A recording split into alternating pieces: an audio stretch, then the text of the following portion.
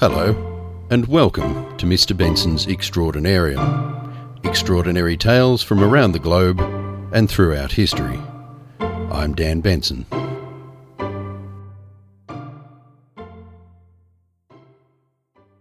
Anthony Curcio was born in Monroe, Washington in the US on the 1st of September 1980, and if you believe in astrology, you will know this makes him a Virgo, and you may have already formulated an opinion that he would be by nature very meticulous, rational, adventurous, and something of a perfectionist.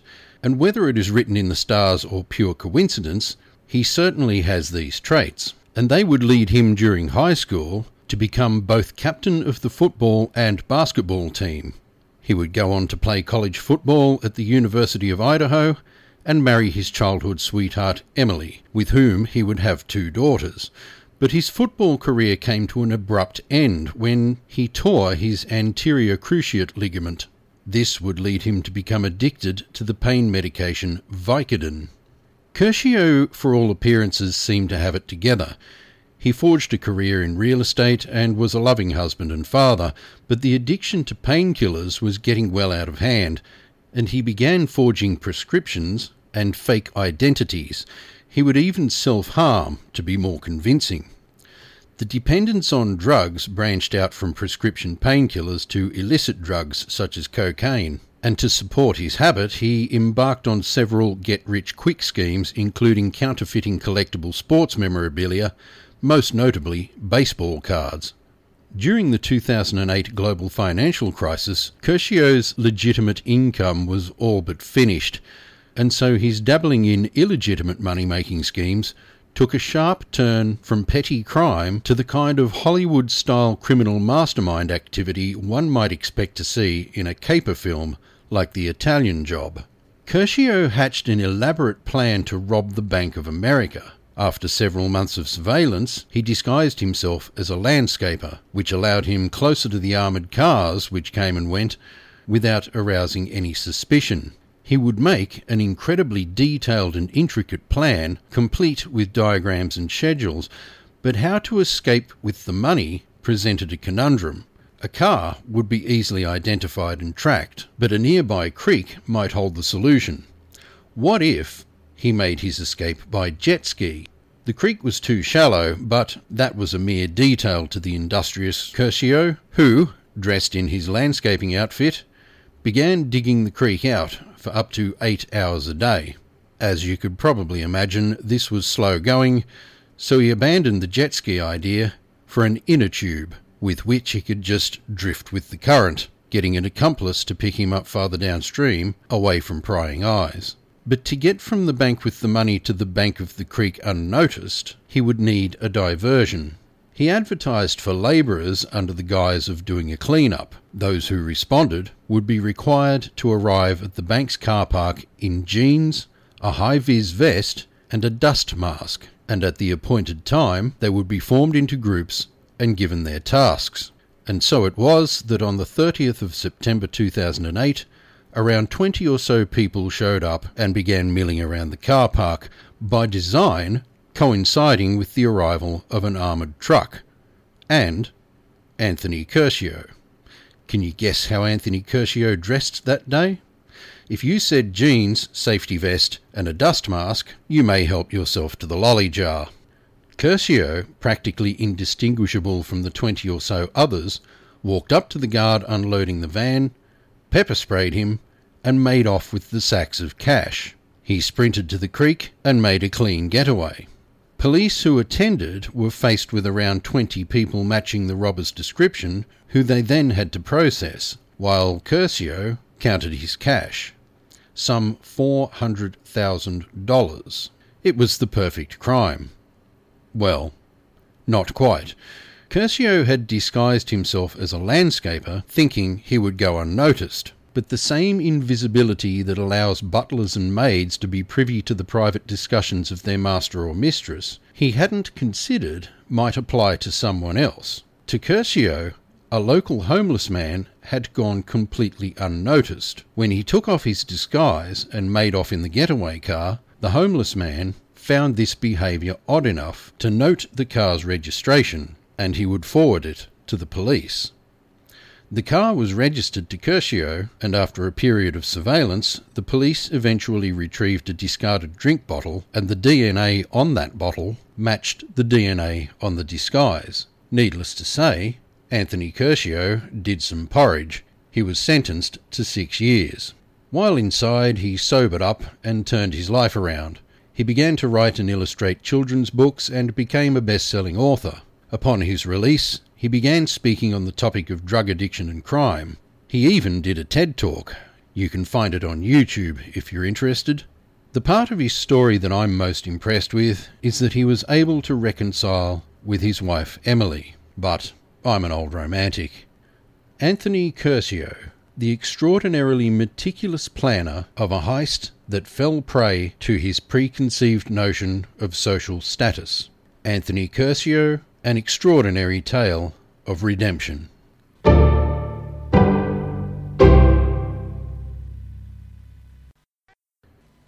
Mark de Vriest was a very clever child. He had a passion for understanding how things worked and, encouraged by his father, even had his very own laboratory in the basement. Born on the 18th of August 1960, he grew up in a time when his autistic spectrum disorder was little understood by the broader community, but his brilliance with things was unquestionable, and he was considered a savant. He lacked social skills and didn't make friends easily, but he did have a very close relationship with his father, who, amongst other things, had worked for the Office of Strategic Services, the World War II era predecessor of the CIA. He knew quite a bit about counterintelligence, guerrilla warfare and explosive devices, and he would come to impart this knowledge to the young Mark, who absorbed it like a sponge.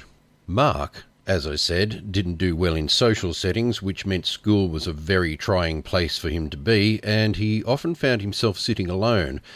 His father and stepmother decided the best solution for this was to send him to a boys' disciplinary school, from which Mark escaped, and that is a clue to why he made it onto the Extraordinarium. Later, Mark would meet and fall in love with a waitress named Brenda. The feeling was mutual, and soon the young couple were married, travelling in Mark's truck and living from odd jobs where Mark utilised his rather extensive mechanical knowledge. But their happy life was shattered when Mark received word that his father had passed away. Obviously, when something like this happens, there are loose ends to tie up, and among those loose ends was his father's extensive collection of tools. Mark had been promised them by his dad, and they held a lot of sentimental value, and so he gathered them up and took them with him.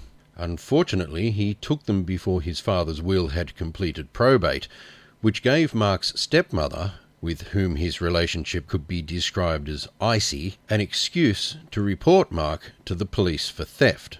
The police came to find Mark for a brief discussion, but Mark, not fully comprehending what was going on, fled the scene. This mistake, or at least misjudgment or misunderstanding, would cost him. When he was finally found, he was charged with several minor offences, including evading arrest. This would lead to a prison sentence, but just a month into this sentence, Mark escaped. And it wasn't even really his idea.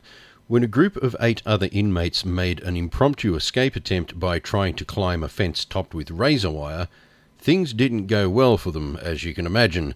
But Mark, who was simply caught up in the stampede, knew how to get over razor wire without injury thanks to knowledge from his dad's training in the OSS. And he found himself free.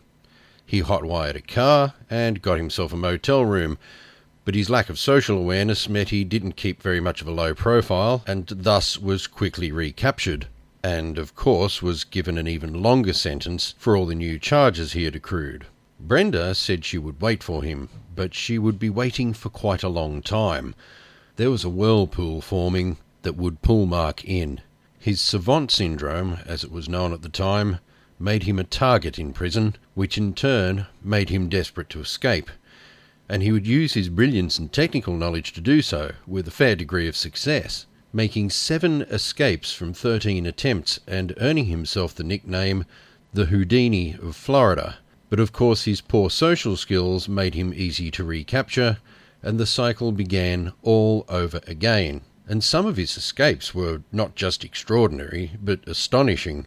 One plan he concocted while in hospital for a psych evaluation was to observe the staff during shift changes and the location of the coffee percolator. When an opportunity presented itself, he stole a bottle of LSD from the pharmacy, which was still kept in hospitals at the time, and pour it into the coffee just before shift change. I won't go into all the details, but the upshot was that it was one of his failed attempts.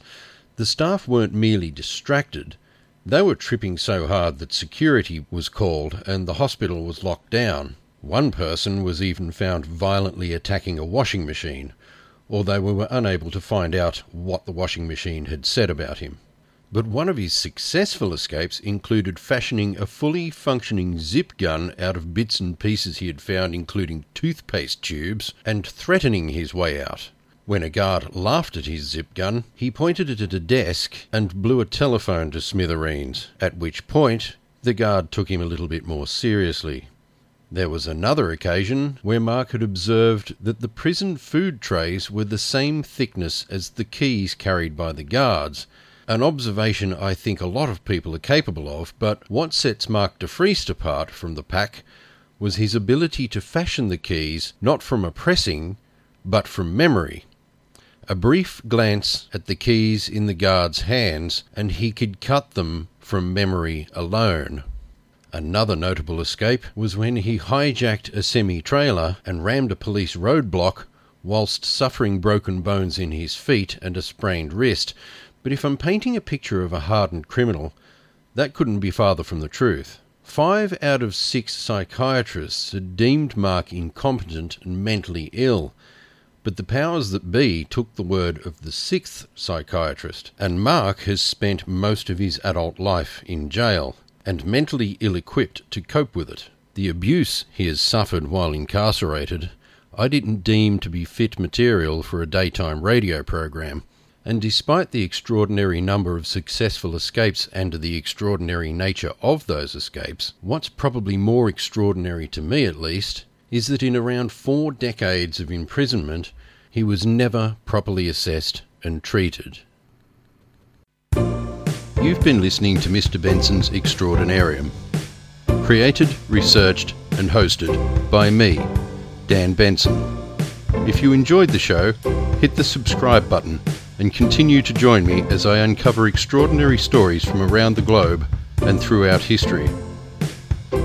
Till next time, peace, love, light. Take care. Catch ya.